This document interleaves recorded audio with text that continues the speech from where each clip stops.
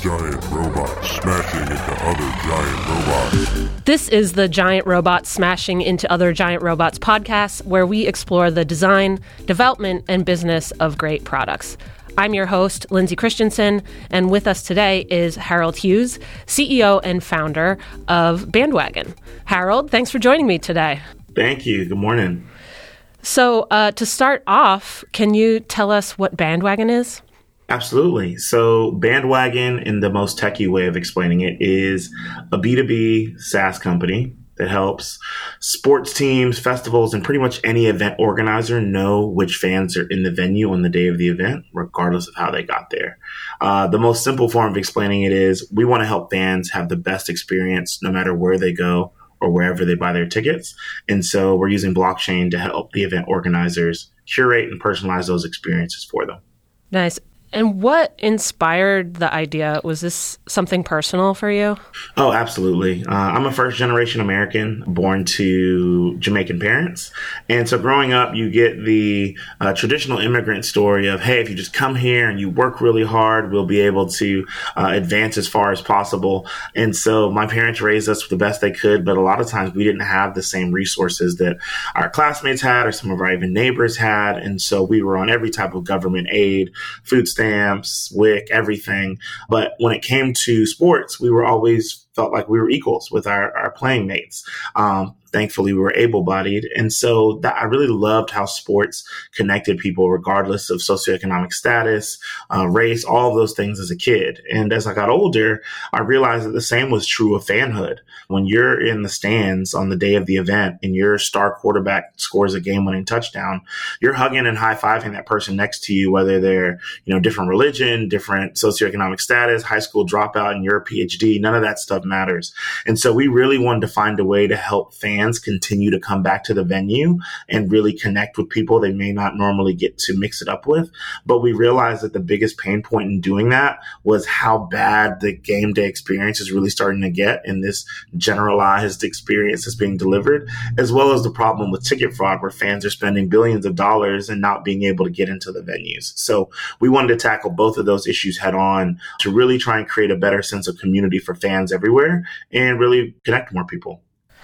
So how does Bandwagon solve that as far as creating that community at the event? One of the things we think about with ticketing is if you were going to go to, let's say I'm a New York Knicks fan. So if I was going to go to a Knicks game, normally I would just type in Knicks in my Google browser and it would show probably StubHub as the number one place. The challenge with that is that there's going to be dozens of ticket companies that are selling tickets to the Knicks game. And unfortunately, due to how ticket companies have their relationships set up with sports teams and festivals and these other event organizers, there's normally an exclusive agreement, meaning only one ticket company is providing the New York Knicks data.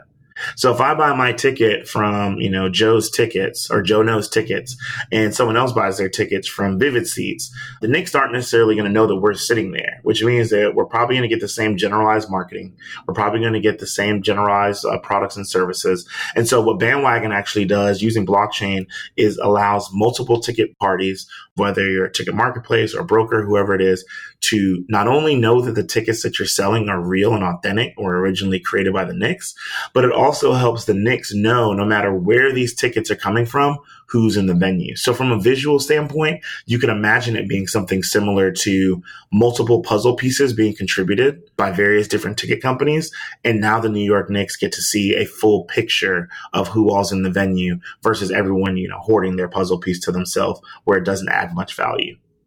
So who's the actual user on the team side, and what are they seeing in the software? It sounds like there's maybe a visualization component. Yeah. So we work to have this as a tool for the marketing person.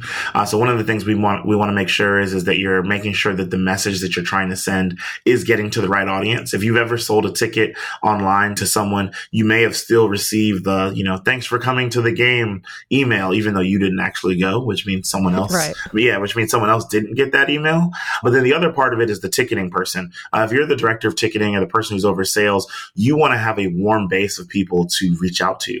And the warmest customer that's more likely to come back to your venue is a person who's been there before. So if a person or a family or whoever has been to your venue and they've been buying on the secondary market and you have no idea they're sitting there, we want to help you have better visibility into who's showing up, why they're showing up, and how do you get them to come back to your game. So it's a dashboard that has visualization analytics, where we have the ticketing manager, we may have the marketing manager, and in some cases, we're adding in the food and beverage so they can make some decisions as well. Now I'm going to marketing geek out on this because that's my area. And it's certainly appealing to me, right? Because we're moving more and more as just like marketing in general into, the more personalization, the better. Right. And the days of, spray and pray, as they called it, is over. So really understanding who you're talking to and, everything about them that you can really gain. So would this maybe feed into a marketing automation platform or emailing? Is this sitting within other tools in a marketing stack potentially? Yes, absolutely. So we built it to make it completely seamless on the onboarding. One of the things with B2B SaaS, business to business, software as a service, to not be the acronym guy. The reason that we built it the way we did is to make onboarding super seamless. And so we start with your existing CRM and your existing ticketing data. And then from there, we want to build an add-on to it, and everything's additive. So it's a network effect that compounds. And so from a marketing standpoint, we're working with one organization where they have a social media team and a social media strategy. And so we're able to import a lot of that social media engagement through some of the things we've developed with the Facebook Pixel, as well as working alongside what they're doing on other social channels to help them have an understanding not only of brand affinity that, their fans are choosing, but also getting the demographics and information that will help them have a better idea of who's showing up. That's what we're doing today. But we think the future of this is really going to be focusing on giving the fans the power to say, hey, I'm here, raising my hand and focusing on that self-sovereign identity component when it comes to identity and blockchain and data management, where you want to say, I want to empower fans and people to allow them to use their data however they'd like to, have it be revocable from certain parties, and be able to truly manage what that experience looks like. Because at the end of the day, I do believe that people will give you their info if you ask in the right way and tell them the way it's going to be used. I think the biggest problem we're seeing with some of these data breaches and some of these untrustworthy activities is that people aren't being clear and upfront about why they're taking your data, and no one feels like they're having a better experience for it. So that's what we're trying to change with transparency. That's cool to hear that you're being very mindful of that as you build the product. And now that you say it, it makes so much sense to do this and enable teams, because we're, far beyond the age of social media. And, you have all these influencers and mini influencers out in the audience, and that really seems like it's not being tapped into. Yeah, so we're excited about it. And it's really, we think it's just the beginning, and the market's starting to catch up. If you think about it, everyone has really believed in silo and exclusivity. And we think collaboration is the key to everything. And so if we can positively correlate everyone's incentives and make sure that, we're playing in the right way and protecting everyone's information, there's going to be huge value for us that we're going to create in the market. And we just want to extract some of it.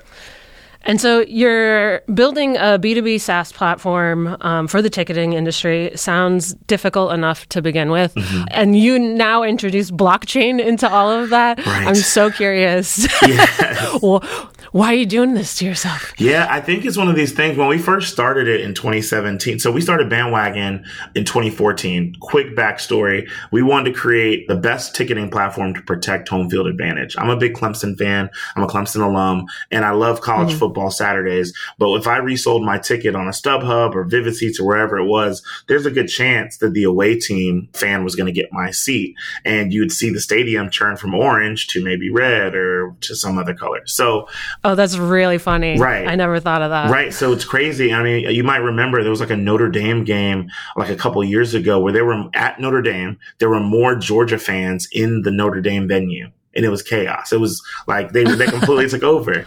And so for us, we started it and said, we want to be a ticket company. We want to help fans protect home field advantage. And we literally made a ticket marketplace that had a button that toggled and said, hey, I want to sell this ticket to a fan of my team. And then we went through some data analysis on the back end. But then as we were building it and trying to scale, we realized we were running into two problems. Number one, we weren't able to tell if the tickets were authentic or not because we had no relationship with the team. And then two, our fans who were buying on our platform weren't getting the marketing, they weren't getting the messaging on game day. So we felt like they were getting a cheapened experience, and we didn't want to do that. So when we went and started talking to teams and ticket companies, the number one thing we realized was that the market was so siloed because everyone wanted to protect their own data. And so we started trying to figure out a way to allow the data to live in the same place, but have governance and control over who's able to see certain data and who's able to take certain action on it. And that's when blockchain came in. We have a Clemson PhD, a former Googler who's built everything that we've been working on from a blockchain component in-house since 2017. And now we're getting to the point where we actually just partnered with IBM and their IBM blockchain platform so that we can take this thing to the next level. So for us, blockchain is actually being used as it should be as a database level solution where the average fan will never know that this is happening in the background. You know, for you and I, we'll go on these websites, we'll buy tickets, and we'll show up at the concert or the game, and it's going to have great impact there. But everything about that is not going to change. We're working on the background to make this a seamless experience. And so does that help prevent against scalping as well? Yeah. So what ends up happening is that you can imagine when you take a package and you're going to ship it from your local post office, if you don't put a tracking number on that package, there's no chance that you'll know where it is after it's left the post office, right? And so being able to digitally keep up with things is really the key to this digital ticketing solution that we've been building. That's step one. Step two is really being able to confirm that the ticket that you see is real and is the only one like it. And so we do three things. Number one, we make sure to know, hey, was this ticket originally created by the event organizer? And so that's where the ticket company is able to check the blockchain and say, yep, it was originally created by this event organizer on this day. It's got this thumbprint. It's got these digital signatures. Great. Okay. Number two, is the person who's listing this ticket the actual owner of the ticket? And that's where you get to get a proof of ownership. And so you're able to check the blockchain in that way. And then lastly, are there any restrictions on the ability to transfer or resell or move the ticket? And that's where we can get to asset level restrictions and asset level rules on how tickets and things are transferred. So that's really what we've been doing with blockchain. And that's really what we're excited about, how that technology works in our application. And can you see this being applied also to music venue and concert ticketing? I myself don't go to a ton of sports events, but I do see a ton of shows and concerts, and I see a lot of similar issues on that side with ticketing and reselling and, markups and false tickets. Right. And it just seems like the whole system is completely broken. Yeah, and that's exactly what we're focused on. So Bandwagon's not a sports tech focused company. We're a live events platform. We want to focus on any ticketed live event. Our second customer was actually a film festival in Johannesburg, South Africa. We were working with Kwaku Mandela, Nelson Mandela's grandson, to help them put on the Africa Rising International Film Festival. So we definitely completely see the opportunity well beyond sports. Our advisor and one of our investors, Melly Price, she was the founder of Frontgate Tickets.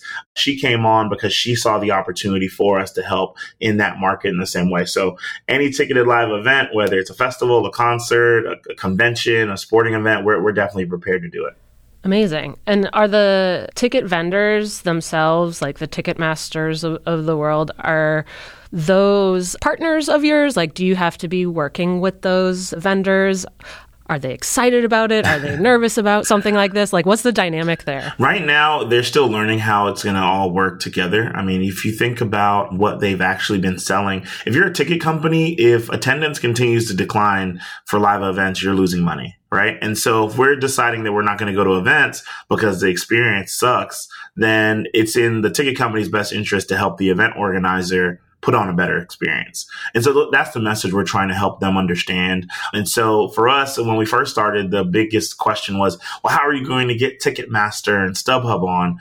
This is a network effect solution. For every ticket company that we add, it gets better and better and better. And so we go from taking a team from 4% of their identity of the fan in the venue to 6%, they're ecstatic. So really, as we build that way, we think we'll get the right folks on early, and then we'll get to the StubHubs and the Ticketmasters of the world when they want to join us. We're going to take a quick break to tell you about today's sponsor, PricingWire. Think about all the time, effort, uncertainty, and everything else that you're investing into what you're building. PricingWire has helped more than 1,000 software and technology innovators like you take a proactive approach to both discover and get paid what they're truly worth. From early startups to Fortune 500 enterprises, across verticals and around the globe, PricingWire delivers easy-to-understand and actionable recommendations to guide your monetization and pricing strategy. If you want to avoid unnecessary challenges or regrets and prevent missing time-sensitive revenue opportunities, PricingWire can help. Just go to PricingWire.com and book a strategy session today. Whether you need to assort your value into offerings, quantify and message your value, select the right pricing metrics, set and change prices, or even decide if usage-based pricing is best for you, PricingWire will help you achieve your revenue goals faster and with more confidence. Learn more at PricingWire.com and start making meaningful progress today. What year were you founded? So I started Bandwagon in 2014, right as I finished my MBA, worked on it in the evenings and on the weekends for about a year and a half, and finally went full-time in January of 2016, really began our fundraising journey. And we had actually completed the Founder Institute Idea Accelerator in the fall of 2015. And that was really the whole process of, is this idea that you have really worth, becoming a business that you do full-time? And so it was perfect timing because, when I went full-time in January of 2016, I was able to apply everything that I'd learned from that and really hit the ground running as far as bootstrapping the company, really reaching out to early investors who were going to be supportive of us. And then now here we are, almost 3.5 years later, still alive, which is the most important metric when it comes to early stage at this point. Yeah, for sure. Going back to that sort of 2014 to 2016, what was going on during those years? Was that like market research and kind of testing out where the pain points are? Yeah, definitely. So I was finishing my MBA. I was working full time in corporate America, and my background is in like barcoding, RFID, asset management software. And so that's really the mindset we're applying to the ticketing industry.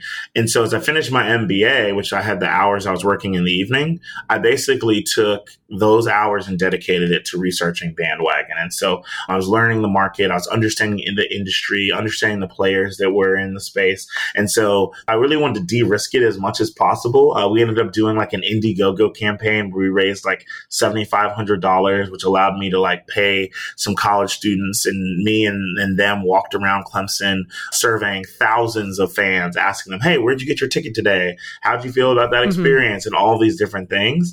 And we just really wanted to make sure that we were taking a calculated risk if we were going to jump in with both feet.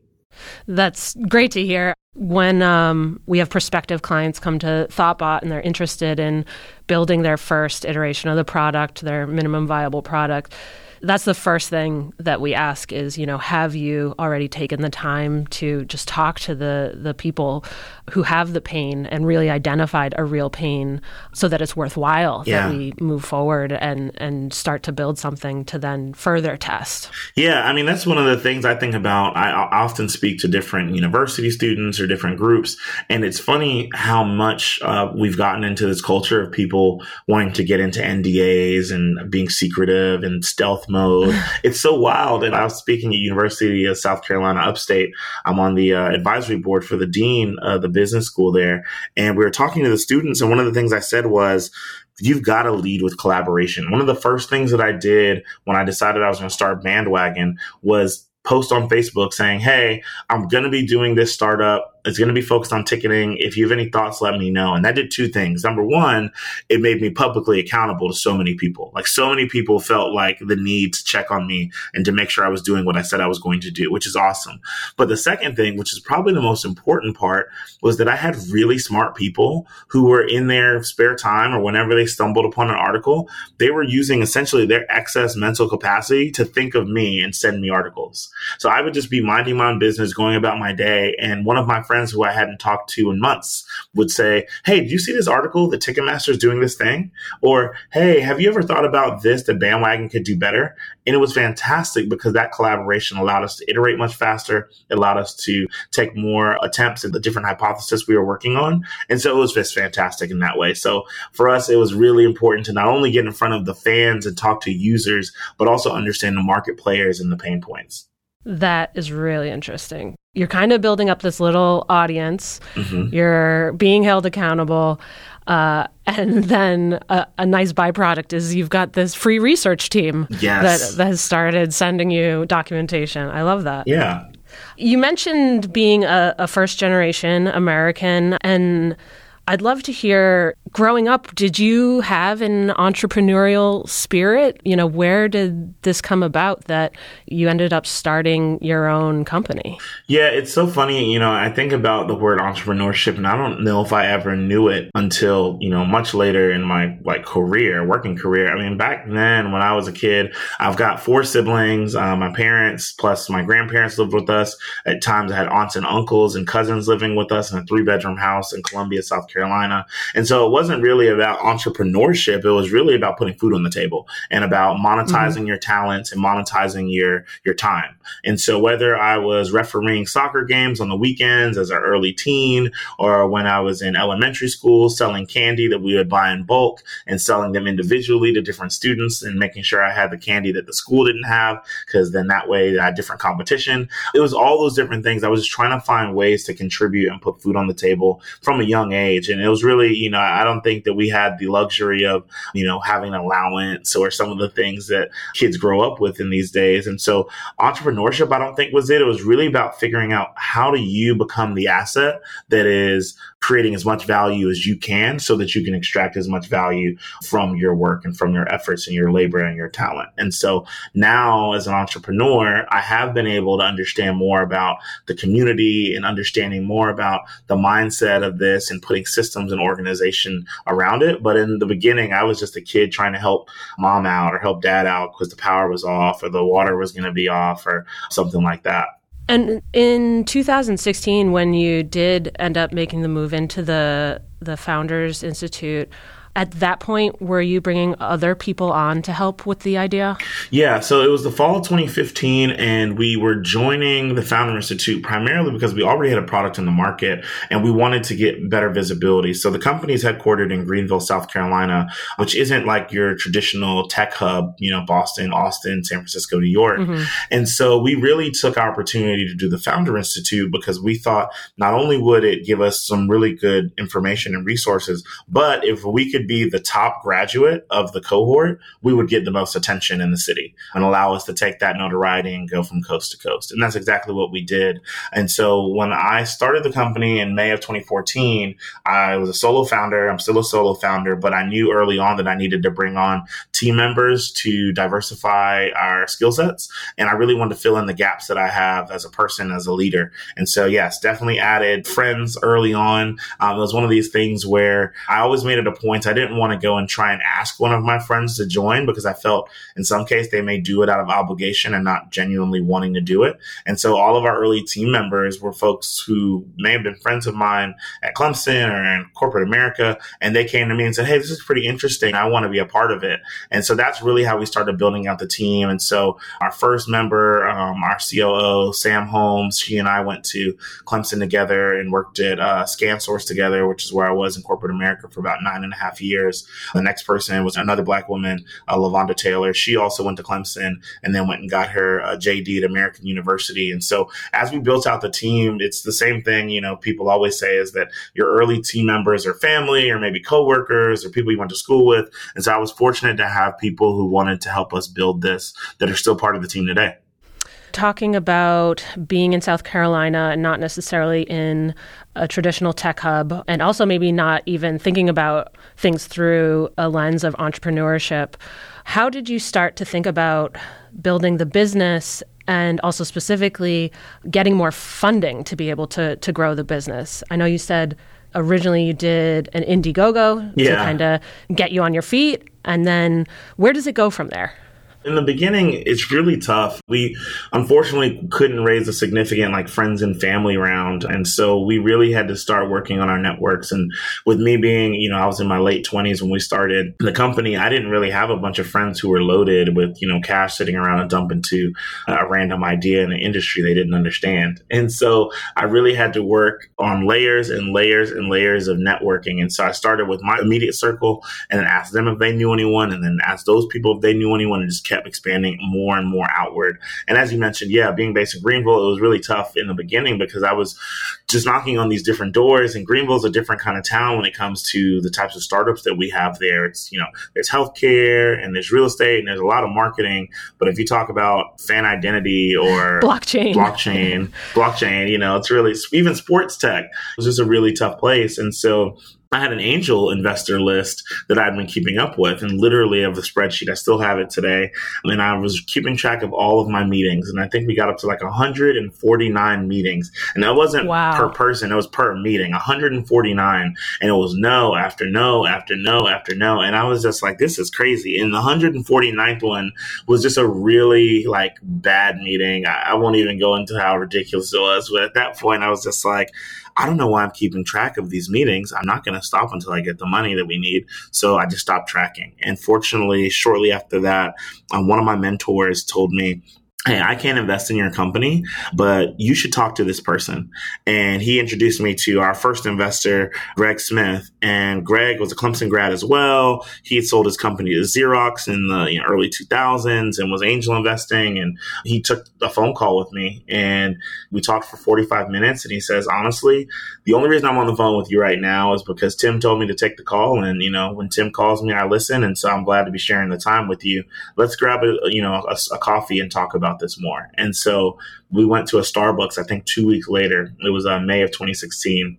And we're going through the conversation like you normally would with a traditional angel investor. Tell me about the market. Tell me about the idea. Why will you win? Mm-hmm. And then he asked me the one question I'd never been asked before in any of these meetings. And he asks, so let's say that everything goes exactly as you say it does. Let's say everything goes right. Then what? What will you do? And for me, it was a really easy and quick answer. My goal would be to take everything that I'd learned, all my time, energy, resources, I would be pouring into people to help try and make changes in generational wealth and really put impacts on the wealth gap, the gender gap, and really focus on helping these people because in a lot of cases, just a little help is needed and someone has to be intentional about it. And I was like, that's what I would want to do. And he says, okay, I want to invest $100,000. And it was fantastic. And he told me, that's exactly what he wants to do. He wants to focus on investing in the next generation and really making the world better. And so that was the beginning of the round for us. Shortly after that, we had investors like Black Angel Tech Fund, Arlen Hamilton, all come in. We had actually concluded our round with Google for Black founders in Durham, North Carolina. And so we raised our first round. It was like $310,000. And we were excited to hit the ground running with that team of folks who really believed in us. It's so nice to hear that you finally found someone who connected with you on the vision. Yeah. I'm not going to lie. I don't know if I could have made it through 149 meetings. I don't know if I could have made it through 40 meetings. It takes a certain level of dedication and belief in the vision. So the timeline, the part of the story I skipped out of that is that I had left ScanSource and went to this job that had headhunted me. And I was there for 6 months and they fired me out of the blue. And so I got canned by this job. And I was like, man, I was expecting to work here for a while. I was working on Bandwagon in the evenings. So I was without a job. My wife and I had just bought a house in October of 2015.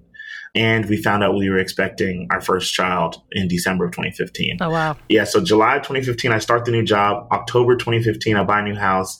I start Founder Institute in September of 2015 and finish that winter. We find out we're pregnant in December, and on January 15th, 2016, I get fired. And so everything is up in the air, and I tell my wife that I want to go full-time on Bandwagon and that we've got this much in savings and that much in severance, and I'll drive for Uber, I'll work third shift at Lowe's, but I really want to go at this. And so we were running towards the end of our runway, actually, from our personal funds and savings. We'd probably run out in June. And so it was really, It was a blessing to have Greg come in when he did. You had your personal burn chart. Oh, yeah. And so some of the investment firms that you mentioned are specifically engaged with funding people of color and underrepresented groups in tech. Yeah. I'd love to talk about why it's so important that these firms exist and what's going on there. What's the need that they're solving for? Well, I think that the first thing is that in a lot of cases, if you think about what people invest in, a lot of times people invest in what they understand. And so if you don't have people on the other side of the table who are writing checks, you're going to miss out on opportunities where you see specifically people of color solving a problem for other people of color. If you think about a couple of founders that I absolutely love, Dr. Ty and Courtney Caldwell of ShearShare down in Dallas, Texas, they're focused on the beauty space for barbers and beauticians and hairstylists. And in a lot of cases, they're going into meetings where the traditional VC may not understand that market at all. You got Sheena Allen from Capway, who's focused on helping the unbanked and underbanked population of the world understand and get part of our financial system. Like if you think about it, there are literally millions of people who can't use an Airbnb because they don't have a credit card or a debit card. Mm-hmm. They can't use an Uber. And so if you think about all the things that you do without cash on a day-to-day basis, like that's astonishing to know there's millions of people all across our country trying to do it. And she's trying to solve that. But in some cases, the VCs that she's sitting across from have no idea that people could even exist without a bank account. And so I think it's really important that on the other side of the table of the VC space, that you definitely have those founders, as well as the fact that there's a level of opportunity we're creating when the people who are creating the products are also being invested by people who look like them. There's going to be a huge, huge opportunity for synergies there. And we're really excited about the work that, Arlen specifically is doing with Backstage Capital. Another one of our investors, Black Star Fund, another of our investors, OVG out of Atlanta. And so we definitely focus on making sure our cap table is incredibly diverse. More than 40% people of color, more than 22% women, more than 17% LGBTQ. And so it's really important to me to make sure that we're creating those opportunities on the funding side as well, because I think that in some cases, some of these businesses just wouldn't be funded without that, because in some cases you've got implicit bias, or in other cases, just flat out explicit bias or lack of understanding of the markets. And so I think it's incredibly important. And it sounds like as a result of coming from a different background and having a unique perspective on that market, that there are these untapped markets or potentially even like industries. Oh, yeah. But also a lot of them seem like your own company also have this other benefit in that they are trying to solve for some of those wage discrepancies between groups. Right. And that the fact that, when these companies are successful and when these investors are then successful in supporting these companies, and then the users of these products are then successful, it's kind of like everyone's being lifted up. Oh, yeah. Well, I mean, are you familiar with like the PayPal Mafia? I've heard of the PayPal Mafia, but tell me more.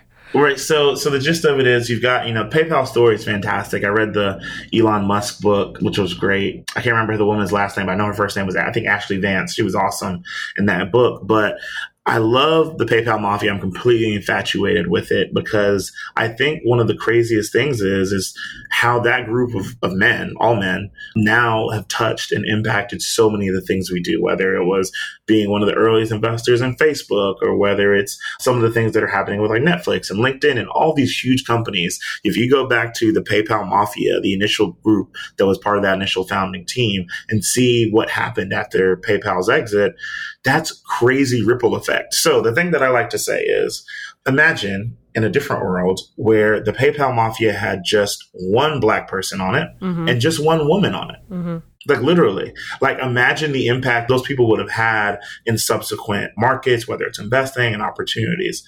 The fact is that didn't happen. And so without those major exits, you're looking at the fact of how are we creating these early stage angel investors? How are we creating the next tier of fund managers? And so that's really what I'm thinking is that how do you create that? I think that right now it's really difficult to get to a point where a founding team could be that big and have that big of an impact. I haven't seen it since, where you've got, I think it was like 10 people, 12 people, be able to go on and do something. And maybe, history will tell us something soon. But I think that it's really interesting that I don't think there's going to ever be another mafia that exists like that in a company. Mm-hmm. I think the future of that mafia is a fund like what Arlen's doing at Backstage investing in 100 different diverse founders, and those founders all linking up and betting on each other and supporting each other and investing each other and buying from each other and working together. And then when we start the next thing, we work together. And then we pull 2 people from this company and 1 from that company. And then they build the next thing and the next thing. And so I think that that's one of the biggest opportunities we have in shaping and reshaping and redefining what the future of this country looks like from an economic standpoint, from a wealth and gender gap standpoint, is really giving, like you said, and like I said, the opportunity for these investors to also share in the upside as these things blow up when they do. Yeah, I think the Arlen Hamilton and Backstage Capital story is so fascinating and really inspiring. And I recommend anyone who isn't familiar with it to go look it up. But she set a goal of investing in 100 companies from underrepresented groups, people of color, LGBTQ, women. And I think she did it in like a year or something like that. I think it was like 2.5 years. But I think her initial goal was like 5 or 10 years. It was something crazy. Yeah, and then did it incredibly fast, which, you know, she points out is totally debunking this idea that there's no pipeline of these kinds of founders or ideas worth investing in from these groups. Yeah, I think it's perfect. I mean, you think about talent is, equally distributed, but opportunity necessarily isn't. And you think about, the compacting impacts of the fact that a lot of these different founders don't live in the traditional tech hubs and investors aren't necessarily getting on planes to go see them. It also makes it challenging to get the funding you need to even get started to get on a VC's radar. And so she definitely went out, her and her team went above and beyond and hitting that goal. This week, I think you got to talk at the SEC. Is that right?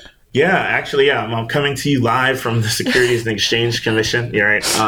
I came up to DC. I was really fortunate. Last year, I think last fall, we did an equity crowdfunding campaign. And so for those who may not be familiar, everyone knows of Kickstarter and Indiegogo, where you give money and you may get, a prototype of a product or get first edition of that product. But with equity crowdfunding, you're asking people to put in their money for a share of your company or for debt that turns into equity in your company.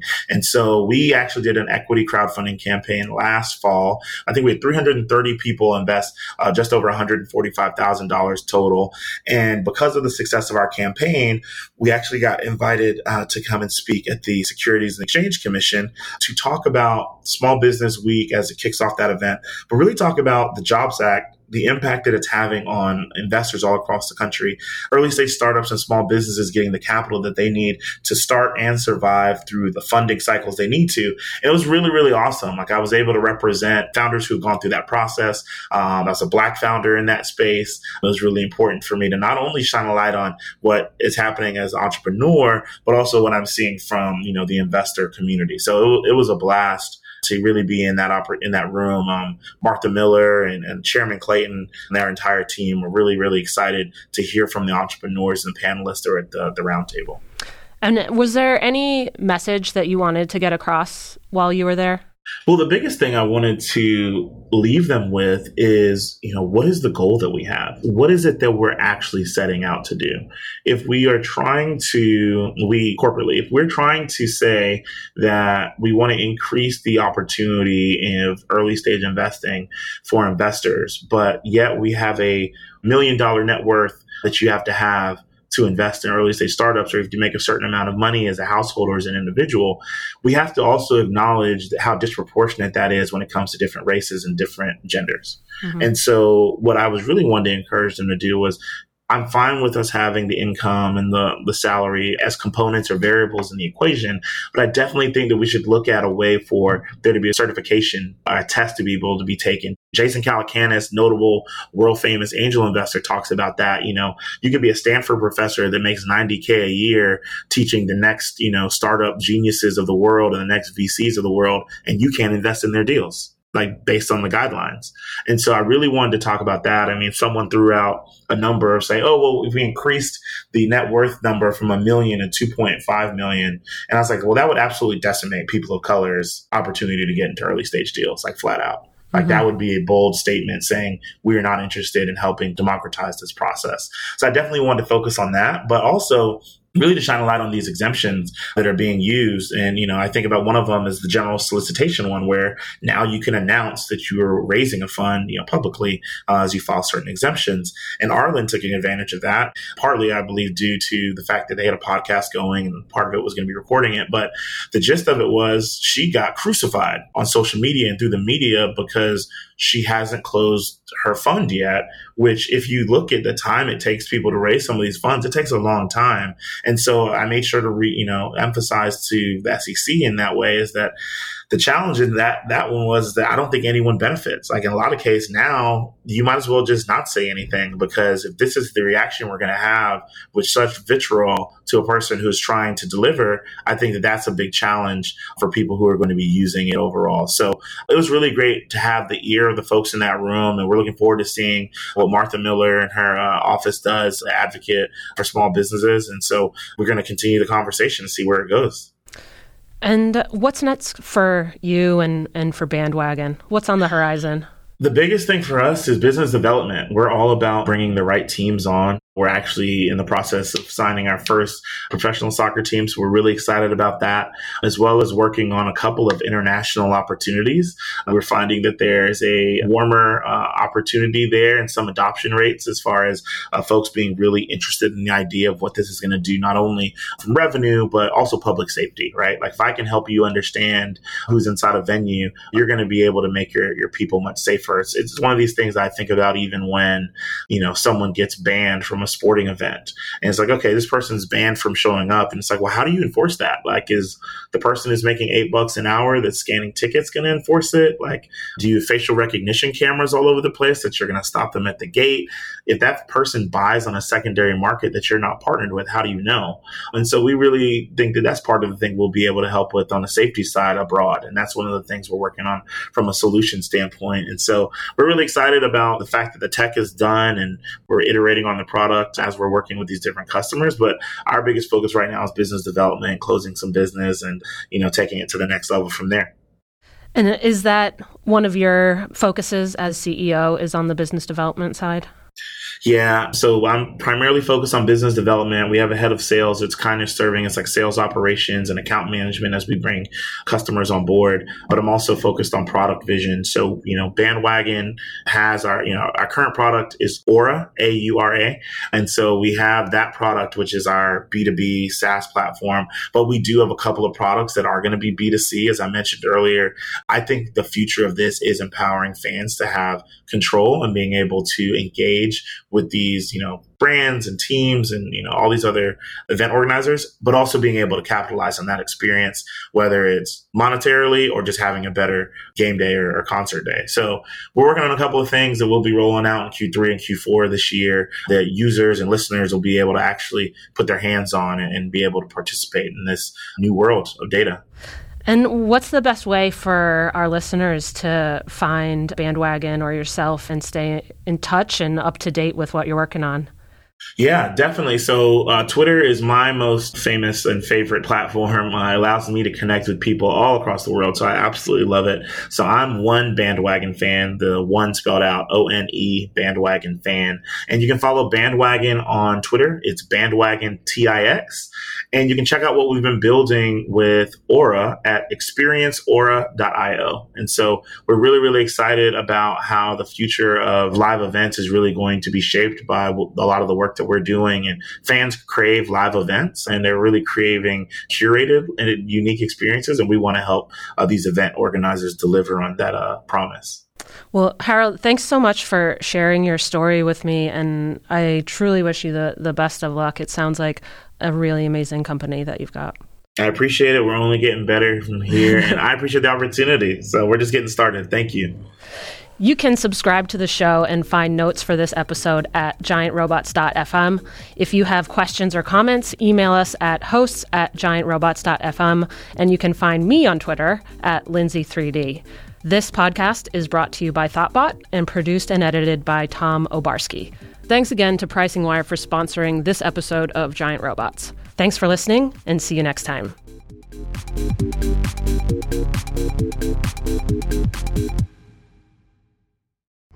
This podcast was brought to you by Thoughtbot. We are experienced designers and developers who turn your idea into the right product. With local studios in Boston, San Francisco, New York, London, Austin, and Raleigh, let's build something great together.